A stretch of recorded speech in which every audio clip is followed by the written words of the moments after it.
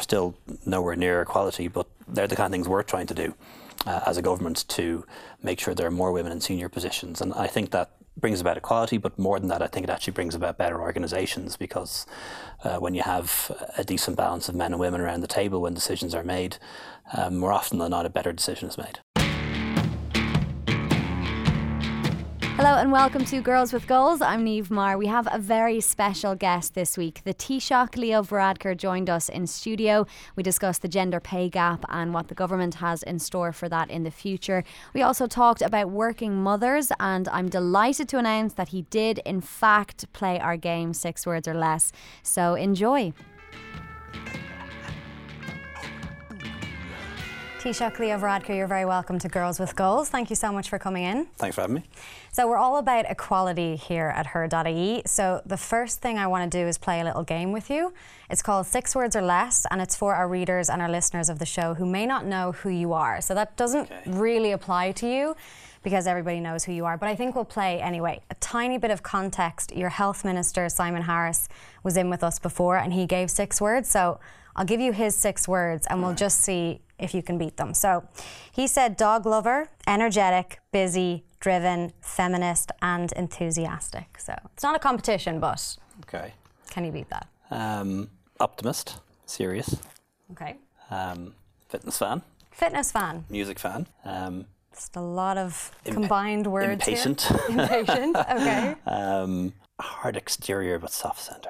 Do you know, it was way more than 6 words, but to be honest with you, you're the Taoiseach, so I'm just going to let it slide.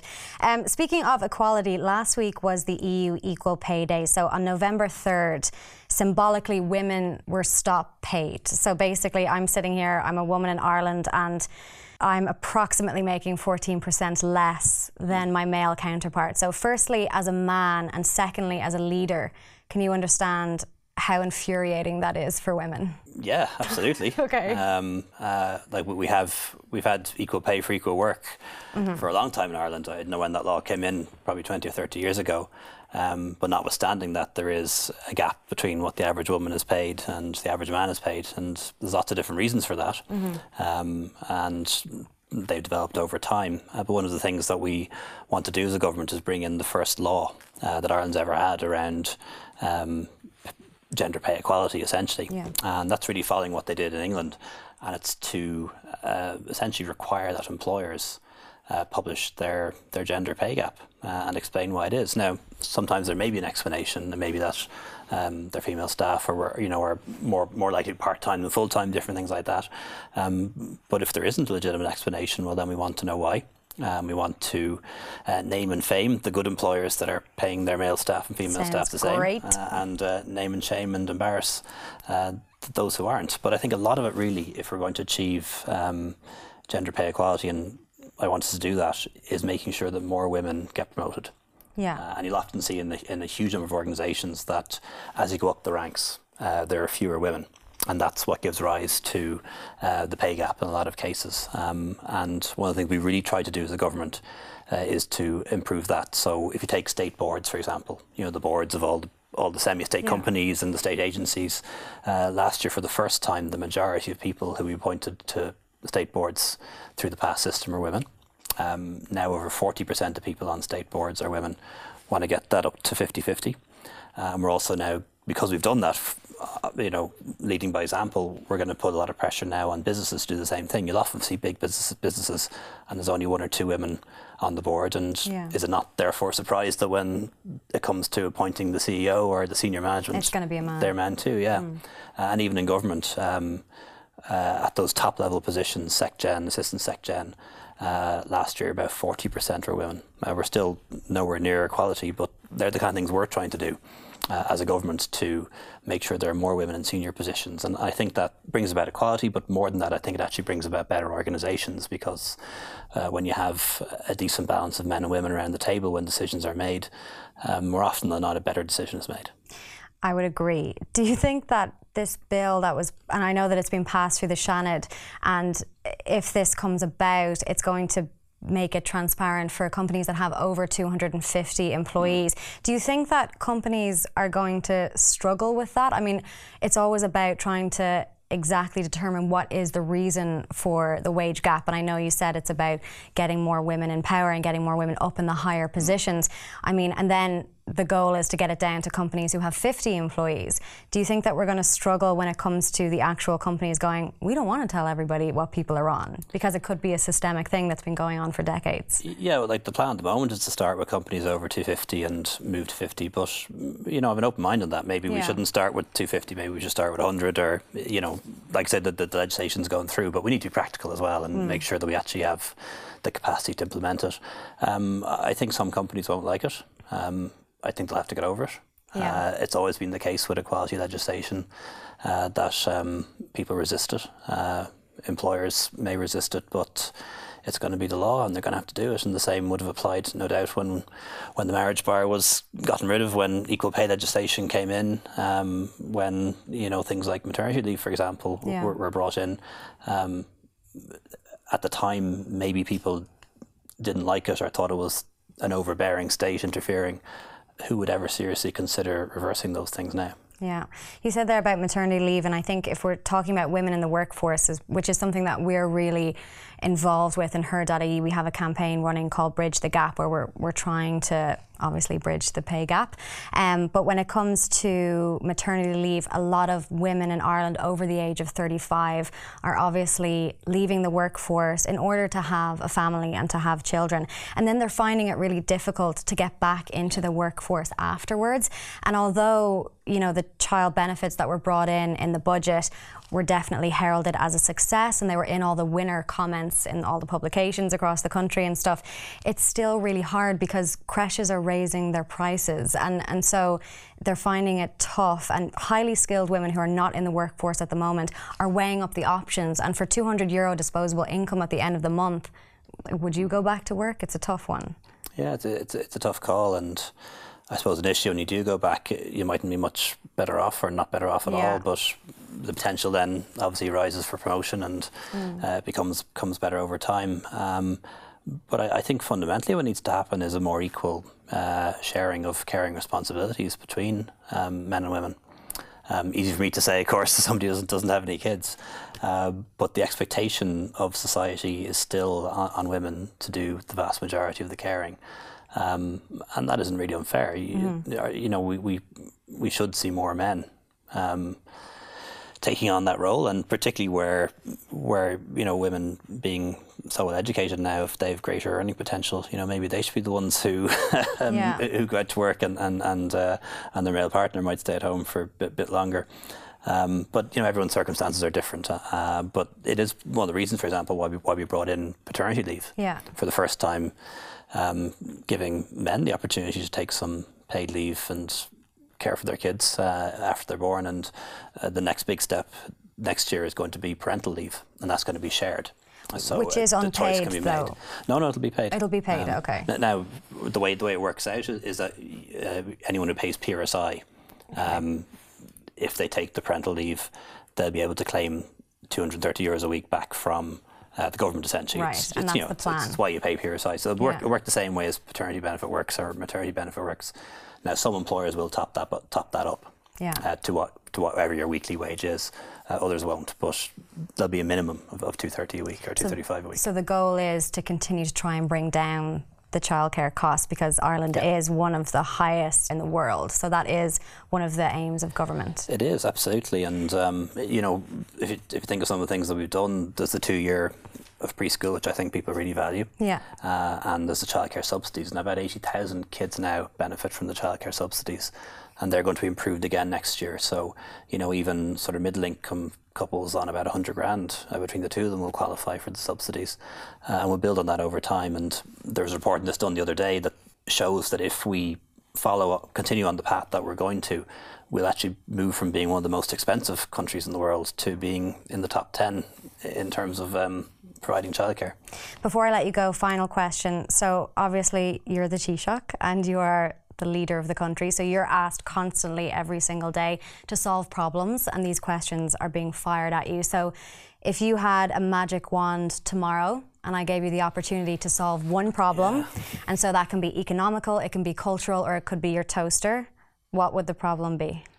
It would be housing, quite frankly. If I had a magic wand and somebody could build me 80,000 houses overnight, I would wave that wand.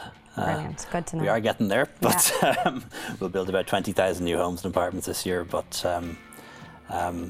if I had a magic wand, I'd ramp that up so much more quickly. But top of the list. Unfortunately, I don't. Taoiseach Leo Varadkar, thank you so much for coming in. Thank you, my pleasure.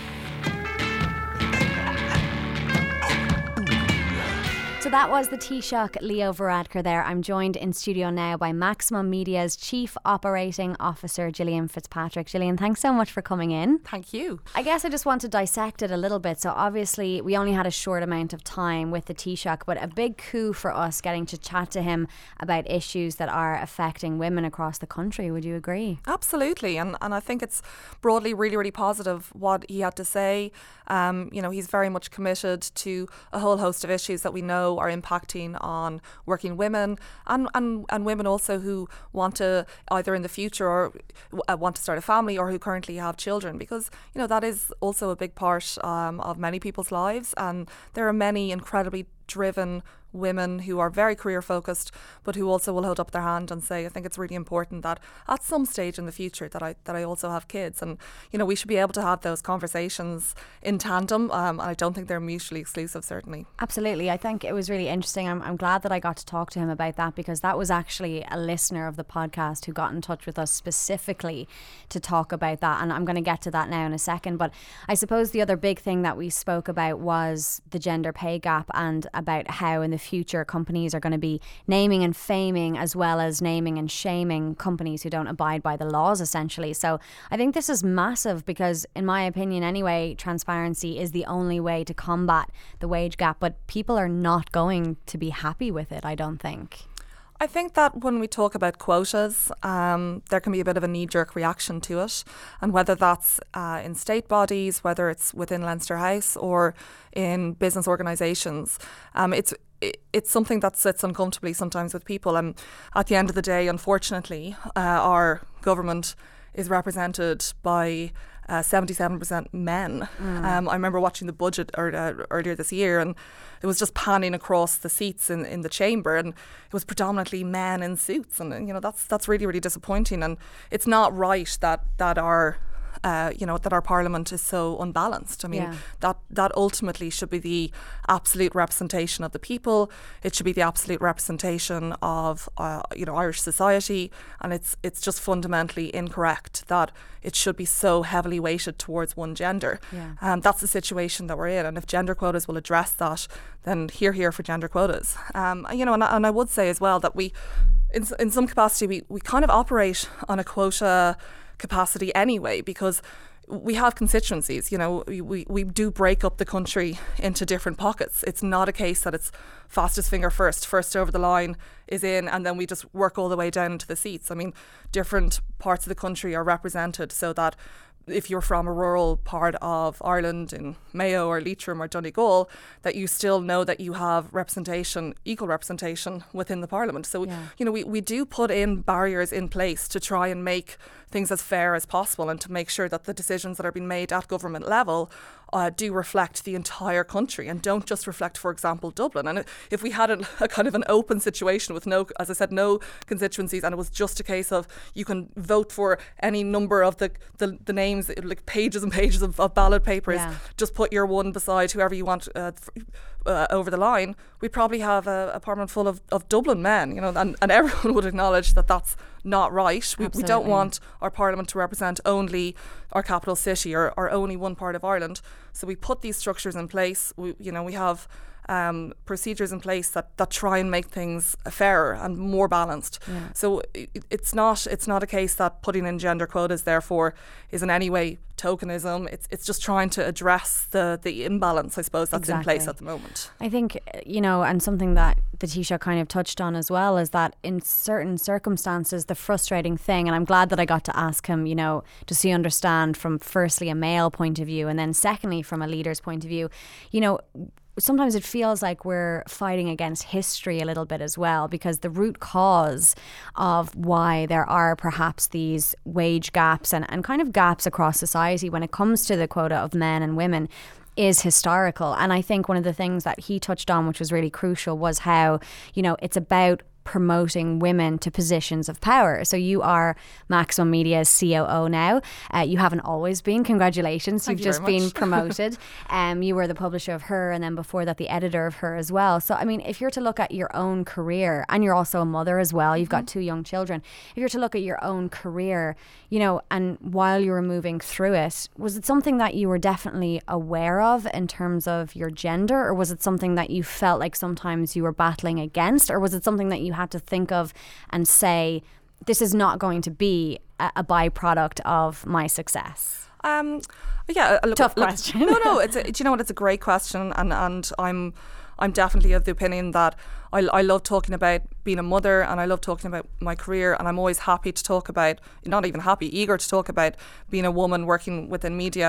And I know sometimes people balk a little bit at those questions because they feel, I suppose it's that line, isn't it? Would you ask a man that question? Yeah. And I always think, well, actually it is different. And, you know, if we're going to address some of these issues, I think it's really, really important to talk about being a mother, or to talk about your gender. Because I asked Mary Lou McDonald the same question as well, and the thing is that it is relevant. You know, like some people are like, would you ask a man that question? You know, the thing is, we don't have to ask men that question, and that's the infuriating thing. Exactly, and you want to also be a good role model. You know, I'm certainly conscious of that, and I'm proud of the fact that I do have children, and I am a mother, because I do know that for lots of women, they don't want to discard that, and I think it's really, really important that you can show that actually you can be really successful while also having a family, and that those things are possible.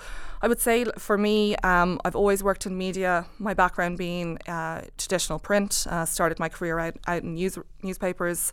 Have worked in a newsroom that's traditionally very much a male-dominated environment, and it also, and I think this is interesting, it's very much about male culture as well, and that sometimes you know, those typical maybe more men-focused traits of being really confident or being really brash or like talking out or you know kind of fighting your corner. There may be things that come more naturally to men than to women, and it's kind of, you know, the culture of that, I suppose, rather than it just being how many men or how many women are in the room. For me, I think I have always been very driven. I've always I suppose pushed myself out of my comfort zone and tried to build my confidence and try to get myself out there. I've always taken risks, and I'm glad to say they've, so far anyway, they've paid off. But, you know, I would also say that not everyone is me, and that it's not good enough for me to say, oh, well, just because I haven't felt held back by my gender, that it's not a problem, because it clearly is a problem. Yeah. And, you know, it's great that in some capacity, greater or lesser capacity, I've been able to trailblaze. And I hope that even my current position is in some way inspirational, you know, to other women. But it is about just trying to champion diversity, and I think that's what it ultimately comes down to. That we know that better decisions are made if there's a mixture of people in the room, and whether that's business or in politics or, you know, sitting around the pub table and chatting with your mates, having a mixture of different voices, different opinions, different backgrounds, you know, that's only a good thing. And I think that it's just about trying to champion more women, and you know, we saw in more recent elections that there have been quotas on ballot papers whereby there has to be 30% of the candidates put forward need to be female, and that's a great thing. And, you know, for businesses, having to look maybe a little bit harder and find the female focused talent within the organisation, again, that's a good thing, and it's just a changing of mindset culturally, I suppose. I think as well it's something to be said, and the Taoiseach did say that as well, which is great. He did say that, you know, better things are decided upon when there's a balance of genders in a room, and I really, really agreed with that statement that he said. I think as well, like you, Gillian, obviously being a woman in a powerful position, trailblazing is one thing, but also, you know, it's for women who aren't in those positions yet to get to a point where fear isn't a part of it. Because I think sometimes, you know, if you're a woman and you're really set in your ways, you spoke earlier a little bit about the culture, and sometimes those traits that you mentioned, which can be, you know, attributed to maybe the way that men can act in certain situations. If a woman acts in those ways, the labels of what they're described as are very different. So the word difficult will come up, or the word bossy will come up, and it's just, there are different labels that are placed on different genders in the workplace, and I think that's something, as well as the transparency, is really, really crucial to combat, because I don't think as a woman we should ever get to a certain point and then all of a sudden feel like, how is that person going to think of me? Because I guarantee you men don't think about that. Yeah, and I probably am also a little bit ignorant about this. This came up recently actually, and I was discussing this with somebody within Maximum, and I did kind of realise that I'm probably pretty oblivious to the inevitable criticism that will be around you, because of course not everyone. Which is a great trait to have. If you can throw those things away and not think of them, that's crucial. But it's hard for some people, you know. It is hard for some people. No, absolutely. And I think it is a case of it's not being blinkered, and everyone has to take on board criticism, and it's also important that you're privy to feedback and to your own strengths and weaknesses. So it's definitely not about pulling the blindfold over your eyes and pretending that, you know, that you're without flaw. Of course not. But you do have to get on with things, and I think that again it does come down to confidence, and knowing that you're doing the right thing and making the right decisions, and that you ultimately are there to get a job done, and that of course maybe you're going to have to ruffle a few feathers at times. Probably people do think that maybe I'm bossy or that I'm opinionated, or I don't think that's a negative word, by the way. I just think it's authoritative and it's getting the job done, you know, which is important. We probably all as well have certain biases that work for and against us, you know, so people from different backgrounds, from different parts of the country, who went to different schools or different universities, who didn't go to university, who might have worked somewhere previously, you know, we do all carry baggage, I guess, with us as we move through our careers, and some of those things will be, at times will work for us, and other times they won't. And I think that it's just a case of recognising those things, and probably being able to champion them. Yeah. And again, you know, diversity, it's only a good thing. Absolutely. We spoke as well slightly about, you know, childcare and working mothers. And the reason why I wanted to bring it up with him was that, you know, the child benefits that were announced in the budget were very much a winning thing. You know, it was definitely talked about in the most positive light. And then I got a message from a listener, you know, who's highly skilled, who wants to get back into the workforce, but it's just not. And this is middle income, you know. So I think that it's important to note that even though the child benefits that are coming in, there's still a huge amount of work to be done, because there are so many highly skilled women out there who are choosing not to re-enter the workforce because of the cost. And it all falls in on top of the cost of living, and then the housing crisis, and everything is just kind of piling up. And I thought it was really good for the Taoiseach to recognise that Ireland is one of the most expensive countries in the world when it comes to childcare, no matter how many new benefits are announced in the budget. I do think that the Taoiseach actually made a really good point, though, that when he responded and said, you know, sometimes you do have to think of the bigger picture, though, that even at the end of the month, if you're only a couple of £100 up, or even only breaking even, that you would look at a slightly longer term plan yourself, your professionally and your career, and that you would say, well, still better to be in the workforce, working my way up, having goals, and not removing myself from that. So maybe right here, right now, when kids are small, and especially in the first year of a child's life, the childcare is more expensive, because obviously there are ratios in place in terms of how many minders there need to be for each child, and of course an 8-month-old needs more care and more supervision than, say, a 4-year-old will need. So it's that there's a cost implication to that.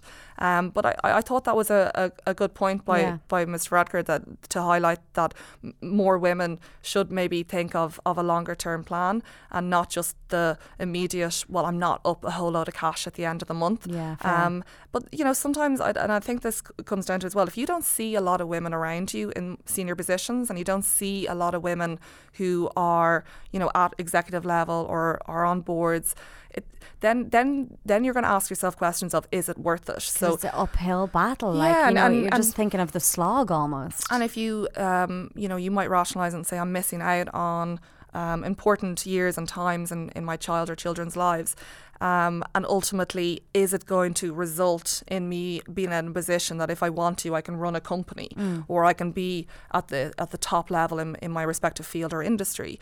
And if you look around and you only see men, I mean, that's not very inspiring. And you're going to, I suppose, slightly adjust your priorities and your goals accordingly. And that, again, is, I think there will be, if we have more women at the top, of course, then that's going to filter down to the point that somebody who is only breaking even at the end of the month is going to say, well, do you know what, it is worth it. Yeah. It is worth it for me to keep going, to stay in the workforce, to build my career, because I'm looking around me and I'm seeing a mixture and a diversity of names and faces and genders, and that means that I do have a shot and I do have a chance. And I think that's what's tough for women, is that they feel that they could put in a lot of work, make a huge amount of sacrifices personally and professionally, and that ultimately it still might not result in the end outcome of being at the top of your game. Yeah, it was just nice to see the Taoiseach talk specifically about women's issues, because obviously we still have a lot of work to do, and obviously we've come on in leaps and bounds in the last few years. Everything we didn't even get to Brexit. We didn't even get to Brexit, but I'll save that for the next interview. But look, having the likes of Leah Varadkar on Girls with Goals, I mean, what an amazing testament to the show, to the quality of product that we have, and to her brand, because it's no mean feat to be able to get the leader of the country in studio to talk with you and to talk to our audience, about the issues that impact on them. Absolutely. Seeing as you're my boss, and seeing as I have you here, and seeing as we've just had Leah Varadkar on the show, I don't really know where we're going to go from here. So if you had an ultimate wish list of people that you want to see on Girls with Goals, drop some names and I'm going to try my best. Well, it's got to be Mary Robinson. I know, I've been trying. Mary Robinson Mary, are you listening? She's absolutely on my wish list. She's doing unbelievable things in the realm of climate change, has been for years, but she's actually accessing that information in such an interesting way that I just want to know more from her. She's on the list, don't worry. And she's got such great opinions as well. I love that. I mean, of course, it's reflective of her background and being President of Ireland and being an instantly recognisable name and face for everyone in this country. But she has strong opinions, and I love that. She doesn't sit in the fence ever. Nope. And she really is. Iconic is probably a word that's used a little too often now. A whole load of people who aren't very iconic are sometimes called iconic. But Mary Robinson, she can own that word, because she's the absolute definition of it. So if we can get Mary on, do you know what? She might even trump Leo. It might not be next week, Gillian, but I'll give you my word, I'm going to get Mary Robinson on Girls with Goals. So thank you so much for coming on. I really appreciate it. Thank you.